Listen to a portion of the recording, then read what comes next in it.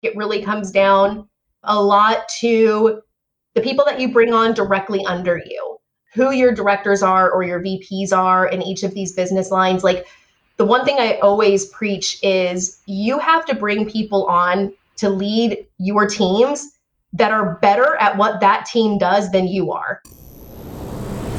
Hello and welcome to Taking the Lead, a podcast featuring conversations with the most accomplished, admired, and amazing female revenue leaders throughout B2B tech. Taking the Lead is hosted by Christina Brady, a sales leader, lifelong learner, and president of Sales Assembly. This show is brought to you by Sales Assembly, the industry's first and only scale-as-a-service platform that helps high-growth tech companies scale better, scale faster, and scale smarter. Visit salesassembly.com to learn more. And now, let's jump into the conversation. All right. Hello, everyone, and welcome to another episode of Taking the Lead. I am Christina Brady. I am the Chief Strategy Officer for Sales Assembly, and I am here with Mary Ward today, the Chief Revenue Officer of Athenian. Mary, welcome, and thank you for being on the show. Thank you. It's my pleasure. Thrilled to be here.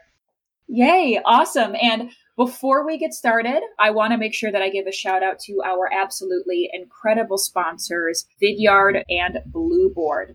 If you have not yet heard of Vidyard, they are the video platform that is built for business. So your sales reps use Vidyard to grab their prospects' attention better than any email really could. So they're not just a plain video hosting platform. You can create personalized video experiences. You can track video performance analytics and even integrate video data into your CRM for follow-up. Definitely check out Vidyard if you are looking for a new way to capture prospect attention. Also, Blueboard, if you have not heard of Blueboard, they are a way to reward your sales teams with a variety of different experiences. So basically, when reps go Blueboarding, as they call it, they have this incredible time on their experience that you reward them with. So I was actually lucky enough to be able to enjoy one of their experiences. I booked a massage at a place down the street from me, and it was absolutely turnkey, starting from day one. So companies can reward their teams without any additional work or time, which is, of course, absolutely incredible. And unlike cash or gift cards, reps are actually excited to talk about the experience that you provided. If you are looking to do something creative and you want to join other tech companies who are using Blueboard like Salesforce, Glassdoor, Mixpanel, or The RealReal, check them out at podcast.blueboard.com. I also want to give a shout out to a very, very meaningful sponsor of ours, Motion.io. So Motion is a podcasting service for scrappy marketing teams in B2B tech. They launch podcasts like ours. They are fully supporting and running our podcast here at Sales Assembly with Taking the Lead. They create the audio, the video, the written content. They help edit it and promote it. If you are looking to put together a show to elevate your company and the incredible voices around you, check them out at motionagency.io.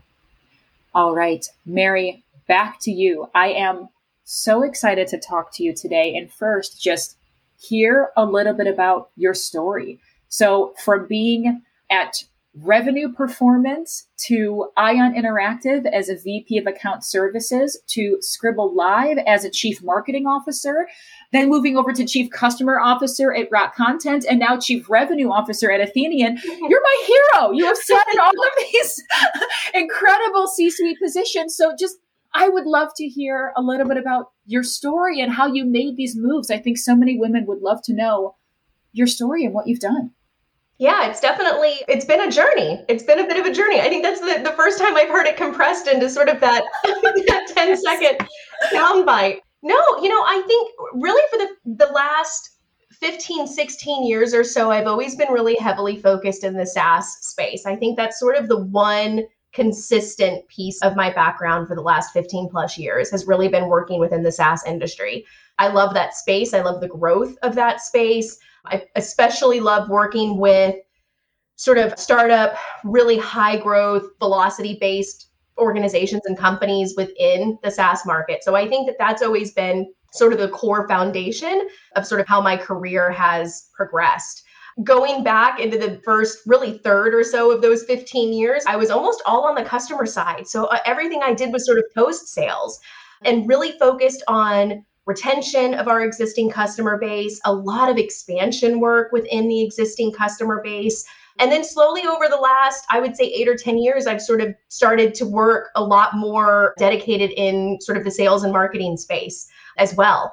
So that's kind of what brought me where I am now as the Chief Revenue Officer at Athenian, is really that opportunity to bring all of those orgs together and sort of sit across sales, marketing, and CX, which for me is really exciting to be able to own that customer all the way from initial sort of MQL status into hopefully a happy, healthy, renewing, expanding customer.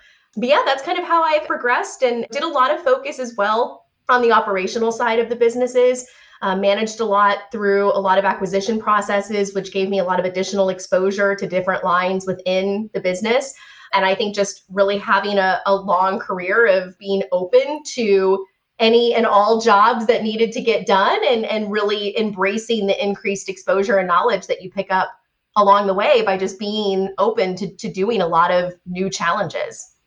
I mean, when you talk about openness, I think a lot of people would be really intimidated to take on the kinds of roles that you have. That's a lot of pressure, especially working in tech, which we know is so male dominated. To step into all these leadership positions, there had to be some element of that was somewhat intimidating. I mean, looking at your first move into kind of hitting that C-suite at Scribble Live, what was that like, going from being the GM there and then moving into multifaceted C-suite roles, CCO and CMO? How did that come about, and how did you know that you were ready to take that on?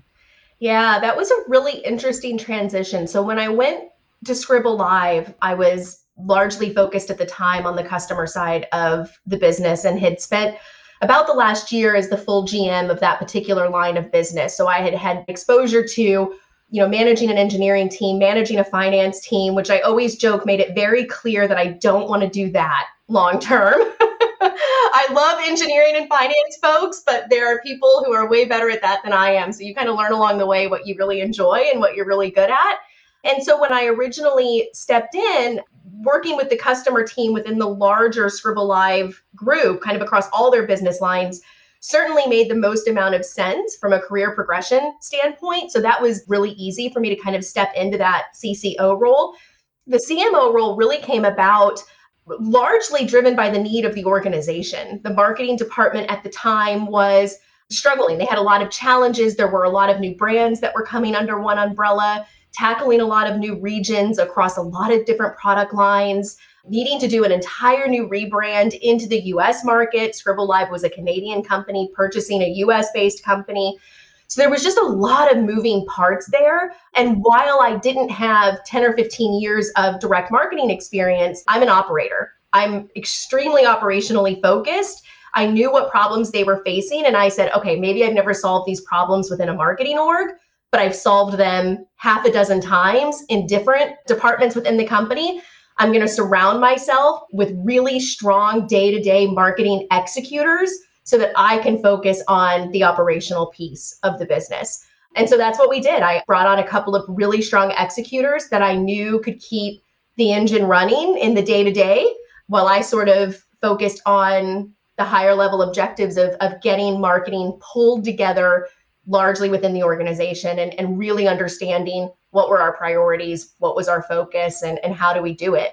So it was an interesting move, not really spurred by tons of passion for that space, but really just a passion to fix something that was broken within the organization. And then I loved it. I just sort of fell in love with it and have kind of always wanted to keep my hand in the marketing and sales space since then. That's incredible. And it's also rare hearing you talk about all of the different responsibilities and lines of business that you oversaw. That is somewhat rare to have one person that is having so many different areas of the business that are under their direct oversight. It's also not the last time that happened to you, right? So Your current role at Athenian, tell us a little bit about how you found that company and your chief revenue officer, but kind of the topic of the day today is sort of talking about these really, really multifaceted roles that are somewhat rare, but essentially how to manage so many different lines of business as an executive. So as a starter, you're now CRO at Athenian. Tell us about that role, how you got there, and some of the uniqueness. Yeah, so Athenian is a really great company. They're in that super high growth SaaS space that I'm super deeply passionate about. And I became familiar with them through actually my long-term friend and mentor who was working as an operating partner for one of their lead investment companies. And she was their interim CRO at the time, had been brought in about 9 months prior to me coming on board to really sort of overhaul their sales and marketing team and kind of get them ready to sort of really launch into super, super rapid growth mode. So she was placed there as the interim CRO. And it's funny, she and I would kind of talk on nights and weekends, just casually as fellow women peers in the workforce. And we would bounce ideas off each other. And we talked about Athenian for really a couple of months and brought in some other sort of director level women that we knew to help that organization. And she kept talking about, I need to find a CRO. I need to find a CRO. And maybe 45 days into these conversations, she called me one night and said, I think it's you. I think it's you. And it just sort of clicked. And I was like, oh, okay. All right, let's go do that now. It just worked out so well. I mean, they're SaaS focused. They've got a heavy services component. They're in that rapid growth mode. It was just all the check boxes for me that I really loved. And I knew because she was such a long-term mentor of mine that I had worked with for so long, I knew I would be stepping in and taking over a program that was well on its way and had a solid foundation over the last 6 months prior that she had been working there. So it was just a great opportunity. The power of networking. I mean, I think it's tremendous. We hear about it, like you have to network, you have to rub elbows. Me personally, I'm a shy person. You wouldn't know it because all day I have to act like I'm not shy, but I'm actually a very shy person. And I don't think that I've fully understood the importance of your network until these last couple of years. But this is often how these big moves happen, which is I knew people at the right place at the right time. I had been talking, I had been networking, and this opportunity is born. And so if anything, it's this lean into a network, meet as many people as you can, build community. The tech SaaS community, it's large and it's vast and it's constantly reappearing. So I love that the way that you found this next opportunity was through that. It's leveraging the network and relationships that you had, and then you were seen. It was like you were brought into the light. It's very cool. Yeah, absolutely. And networking is hard. It's funny. You wouldn't think it with me either, but I also I sort of struggle with that concept of like, well, how do I build a network? Like I'm so busy. I've got a full-time job. I've got 2 kids. My husband works and I'm supposed to go build a network. But I think what people don't realize is that you already have a network. Like you don't have to go build a network. Your network exists inherently. You work with people every day in your current roles and prior roles. So for me, it's less about how do I build a network, and it's more about how do I maintain and nurture the network that I have today? How do you maintain those professional connections with people who go to other organizations that you bring in that transition in and out of your life? So for me, it's really about focusing on that. And anytime I take on a new opportunity, it's looking at the challenges that I know that organization faces and just saying, who have I worked with in the past that would be great at this? And it's being helpful. When you help people, they want to help you in return. And over time, that network just becomes a part of your resource center. I mean, I've been with Athenian for about 2 months now and have already tapped several people from my network, either for full-time jobs or for contracting work, because I knew that they were just the right resource for that job. So your networks exist. It's just about nurturing them and maintaining them the same way you nurture and maintain friendships. It's really the same way in business. Well, double tapping on that, because this is an excellent point. And I think a lot of people feel exactly what you kind of first talked about, which is like, to me, when I hear build a network, it feels insurmountable. Mm-hmm. Like you, I'm a parent. I have a full-time job. I have my life. And then there's at some point in time, I have to rest and turn my brain off, like maybe. And I think a lot of people feel that too, where this idea of building this network feels like it's something that is so out of reach. I love your take on like it exists. You know people, it's there, nurture it. What are some ways that you do that with such limited emotional and physical bandwidth? Yeah, so I think for one thing, it's find a network of people you like and enjoy spending time with, right? So yeah, and don't limit yourself into thinking, okay, I work in the SaaS space. I'm a woman in tech. I have to have a network full of women in tech SaaS professionals.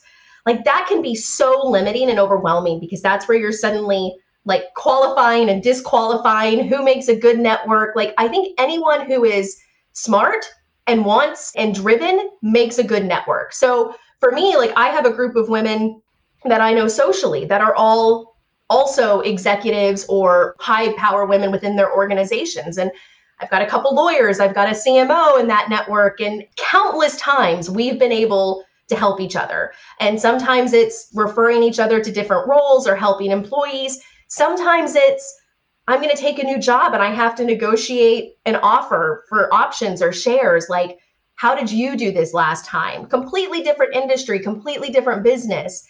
But that piece of what I needed, that person was perfect for. So for me, it's just finding people that you enjoy being around, that can lift you up, that can offer a knowledge base that you don't have or aren't as strong with, and find that. And then find things like this, right? Like, we were connected through our network, right? So it's in these opportunities where you can have that professional dynamic that makes sense for what you want to be doing. And it often winds up being so personally and professionally worth it. I mean, going back to the role that you're in right now, this was born of relationships that you had built. And again, I think being recognized for the great things that you do, right? We can't ignore that like things don't happen by happenstance. You earned your way into being a contender for this role. Like you and I talked about in prep for this is kind of a unique role that you're in. You oversee more than the typical CRO. Tell us a little bit about your unique role as CRO and kind of what your oversight looks like.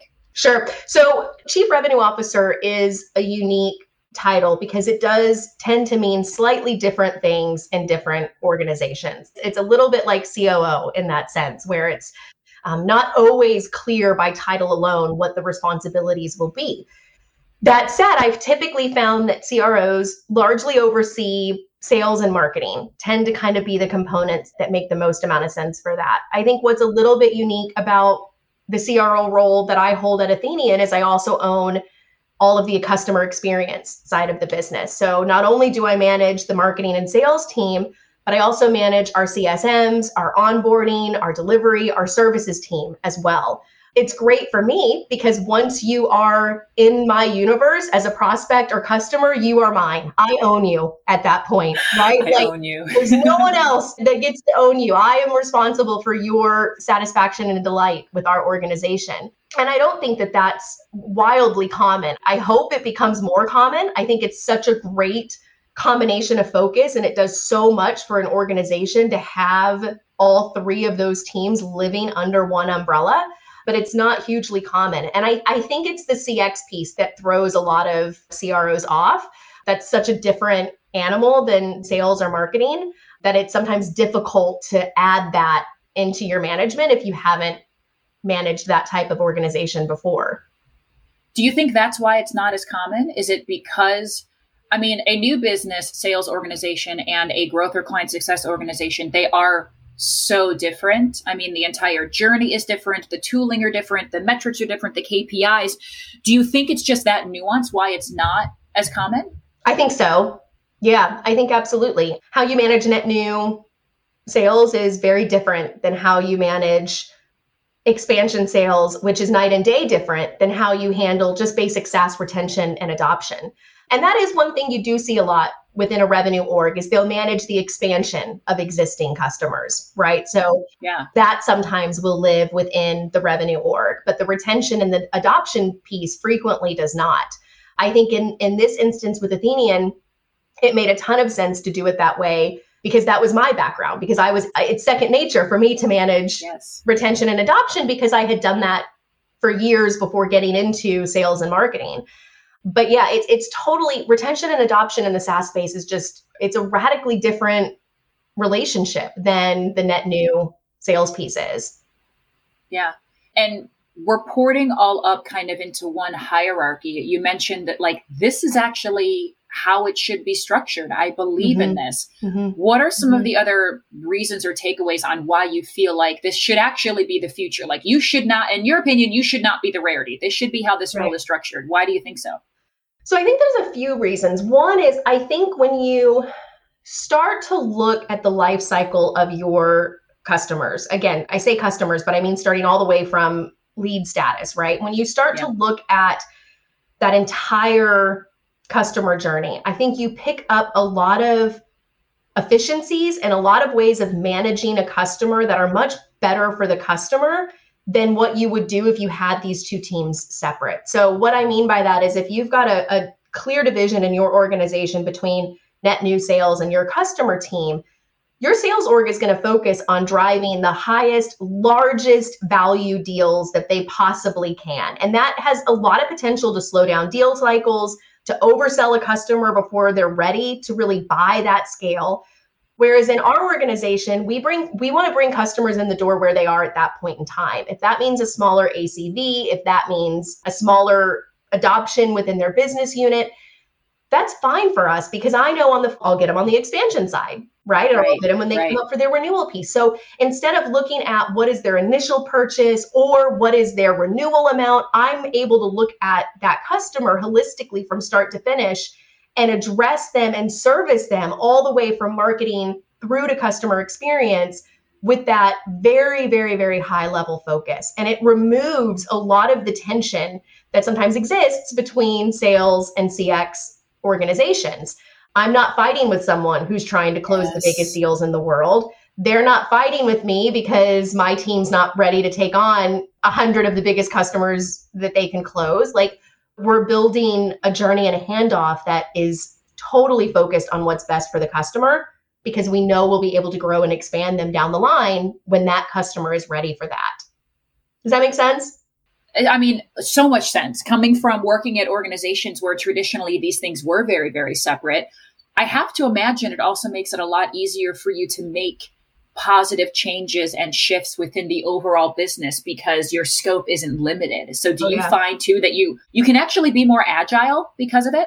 Oh yeah. And the feedback loop is so incredible. Yeah. I mean, we talk so much about like, I don't care what size organization you are. Like if you haven't said silo in the last 6 months, like you're just not talking to anyone, right? Like we all like combat these silos between like sales and marketing and CX. And when you're all together and what I think is really great too is all of my direct reports, I refer to them as my revenue leaders, and they're all responsible for driving revenue. And if sales misses a month, CX knows they've got to step up and help fill that gap and vice versa. So we are all responsible together for driving revenue to this organization. And I find that the connection that we have between our customer experience team and our marketing team is so much stronger. I mean, in so many organizations, marketing and the customer team, it's difficult. Like once the prospect signs, marketing is like, okay, I converted my lead to deal. Like, and the involvement from there is sometimes very weak. But when it all lives under the same umbrella, we get more focus from marketing. We get more customer marketing focus that helps us with retention and expansion and adoption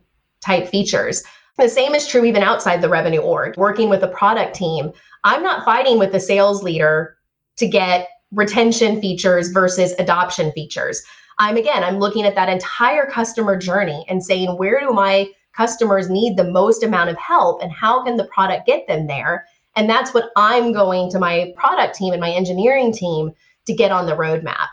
So we're not competing for adoption versus acquisition type of product features. We're just getting really good customer features on the roadmap. I find eliminates so much friction and really allows us to boil down to what is best for the customer within the organization.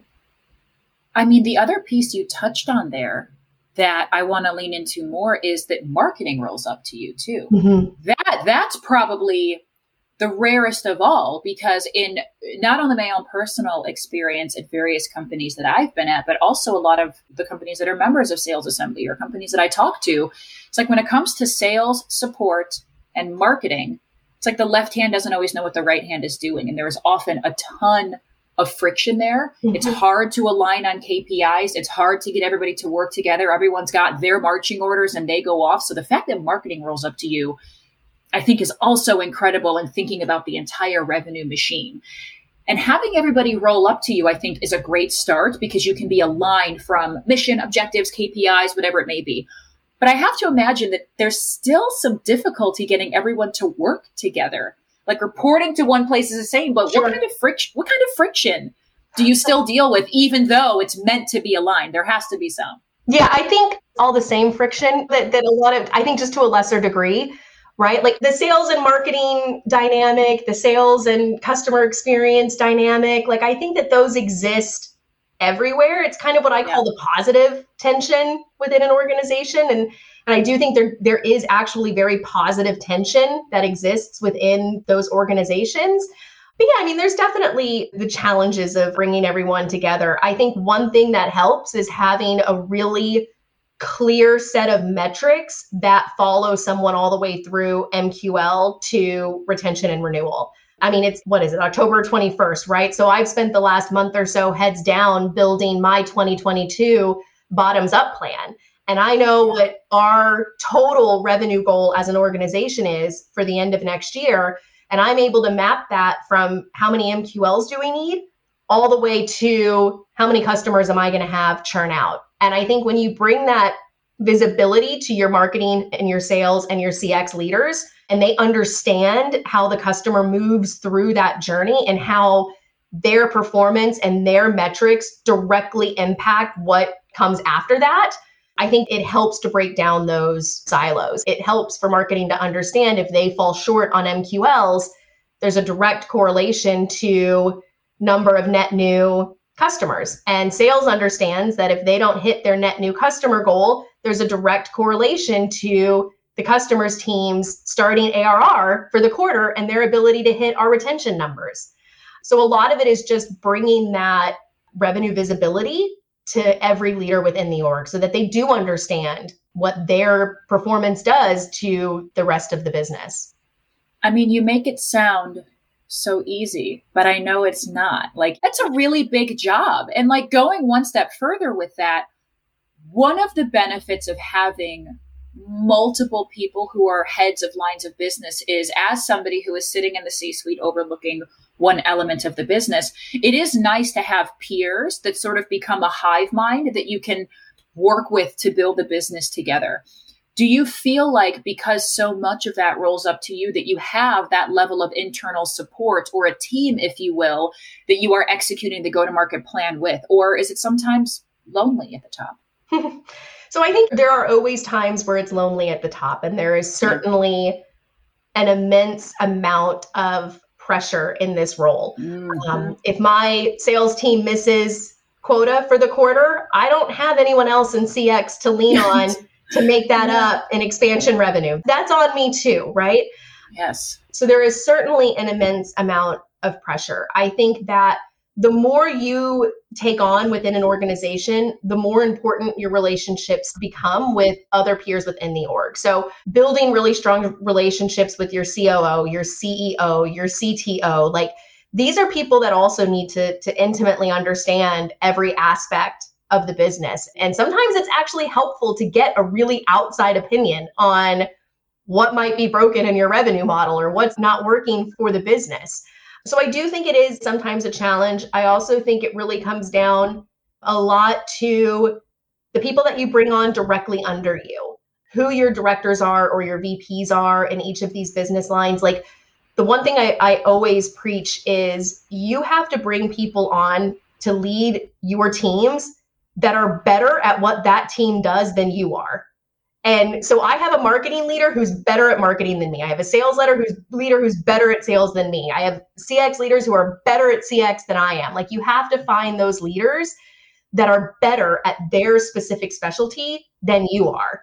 And to be okay with that and to go find that and seek that out. Because then if I'm struggling with one piece, I can go to them. I can work with my team as well as working with my peers in other functions within the company.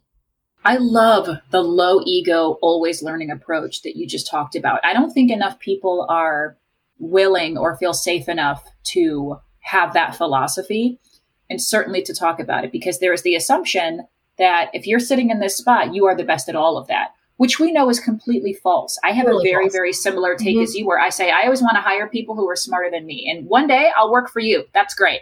Like I hire people that I want to work for one day. So few people talk about that, but it is critical to have this low ego, I always want to grow, I always want to learn mindset. And I imagine that you probably spend a lot of time in hiring, so it has to be refreshing for people to come across a leader like you that is so open to bringing in people and elevating them for who they are and their intelligence and their skill set. Yeah, I hope so. I mean, I'm a huge fan of the Strengths Finder done by Gallup. So Gallup, yes. Yeah, and I yes. love it because it talks so much about not fixing your weaknesses, but playing to your strengths and hiring people and surrounding yourself with people who are better at the things that you're not good at. And so I know one of my strengths is operationalizing and being able to bring these three teams together and being able to see the big picture. Not everybody is great at that. I'm really good at that. I can see the big picture. I can see how all the puzzle pieces are going to come together to get us where we need to be at the end of the day. That is my strength. There are people whose strengths are 100% in the day-to-day execution of their role. They are excellent executors in marketing or in sales or in CX, but might struggle to see how it all fits together. So I think you bring people on board who want to rise with you and who you want to pull up to be with you. And I think the more chances you can do that with women, also the better, because I think that notion that we can't lift other women up because they will become a challenge to us is also one that we all combat daily.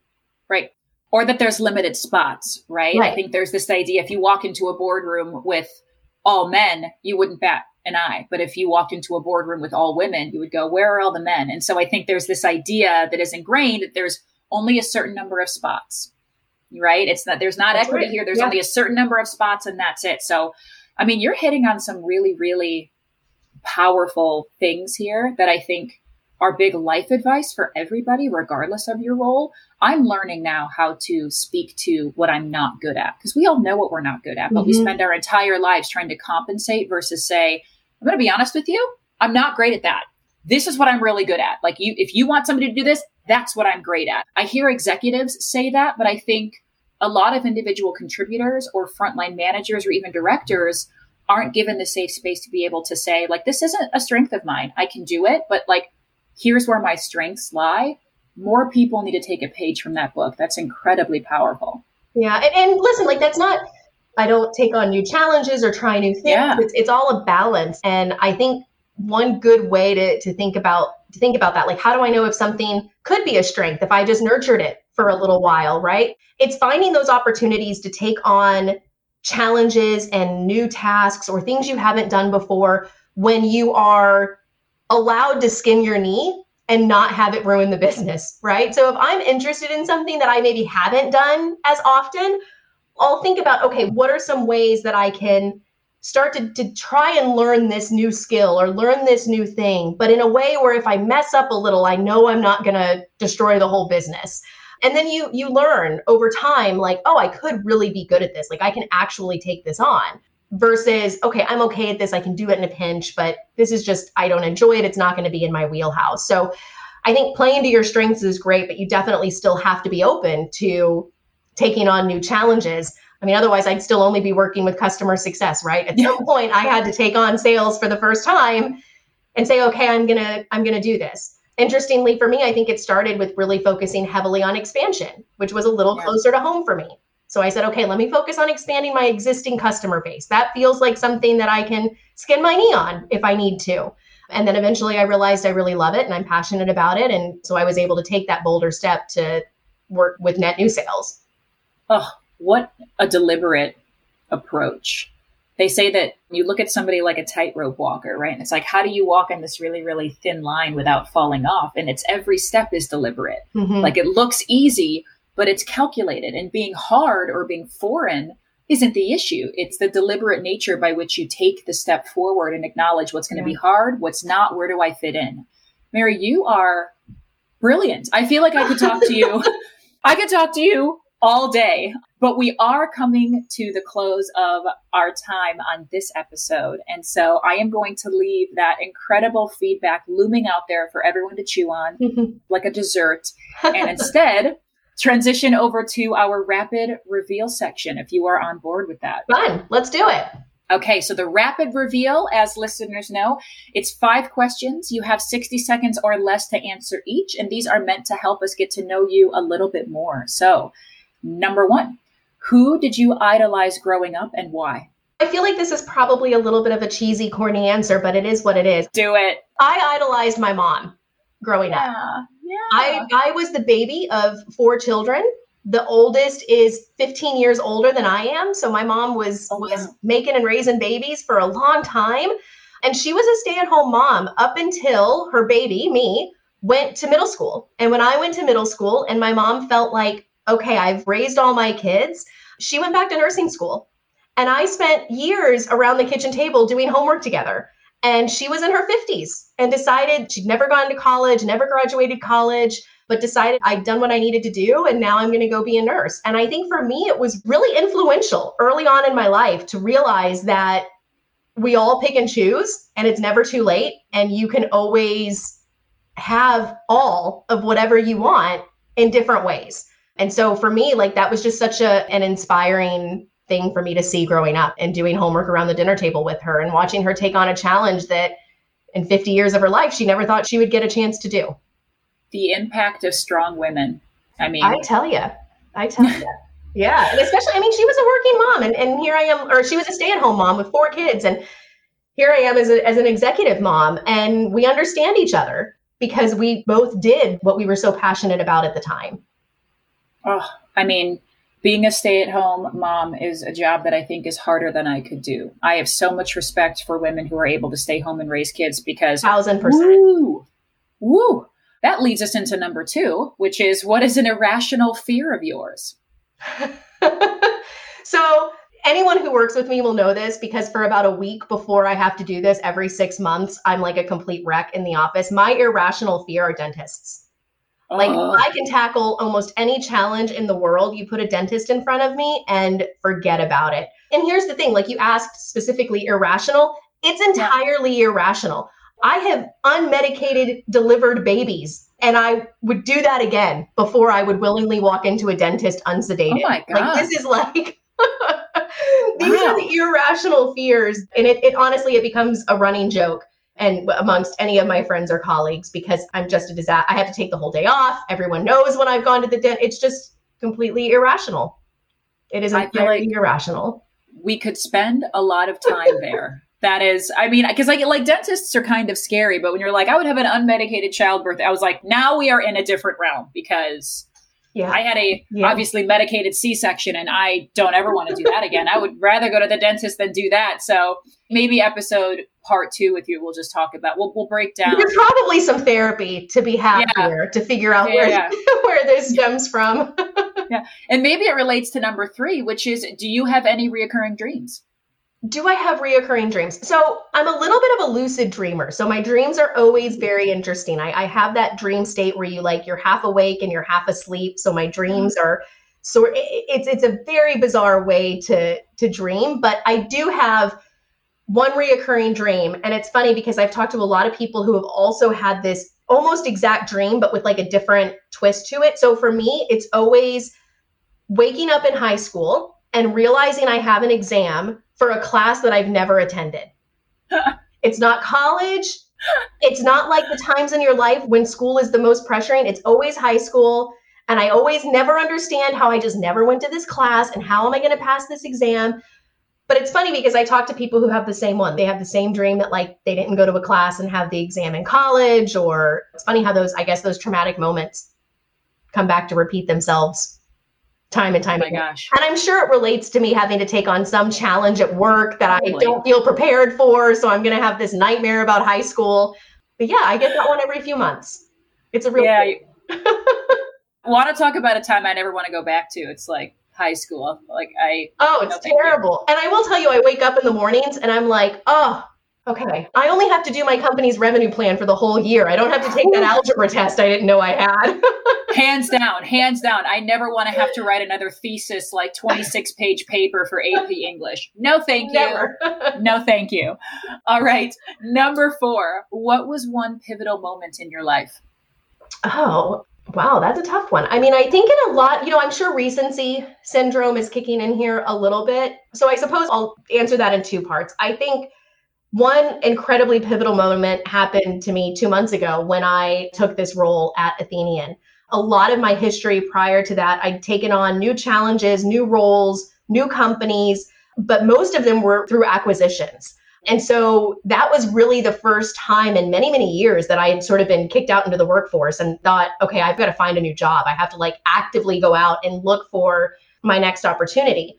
And I found Athenian through the network, and that was great. So in a lot of ways, I think that's one of the most pivotal moments. And then I suppose prior to that, maybe going back 11 years to when I met the mentor that brought me into that role, who taught me so much about being a female executive with kids and how to balance that. And I've truly, deeply tried to live that for the last 10 years and allow the male and female members of my team to do the same, to feel safe living their lives. As working, you have to have that balance.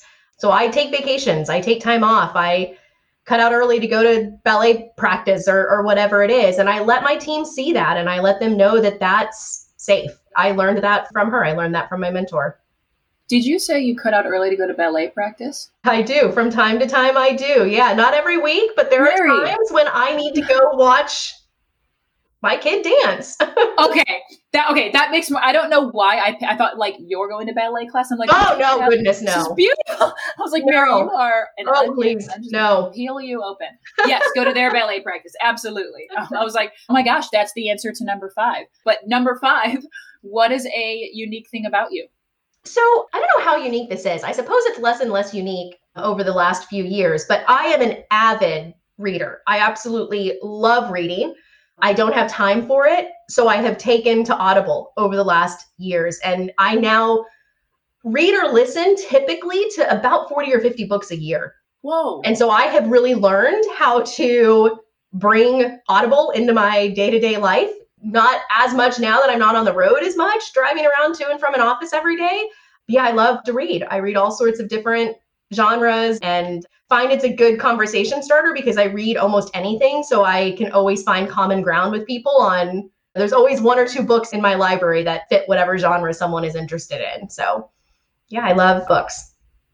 You are fascinating. I feel like everybody listening is going to want to be your friend, present company included. So we are at the end of our time. Where can people find you, connect with you? How do people become your friend? Yeah. So, I mean, I'm out there. I'm on all the social networks. I'm on LinkedIn. Like you, I'm shy, so I'm there, but I love building networks of like-minded people that I like being around. So yeah, you can find me on LinkedIn and let's connect. You never know, right? Yeah. Well, Mary, thank you so much for this incredible time that you've spent with us and sharing all of your insight. This has been eye-opening for me, and I imagine for our listeners. So thank you, and thank everybody else for listening to another episode of Taking the Lead. We will see you next time. This episode was brought to you by Sales Assembly. For more information about membership or our free 60-day trial, visit us at salesassembly.com. And if you like what you just heard, please subscribe to Taking the Lead on Apple or wherever you listen to podcasts. And please leave us a review. It really helps people find the show. Thanks for listening.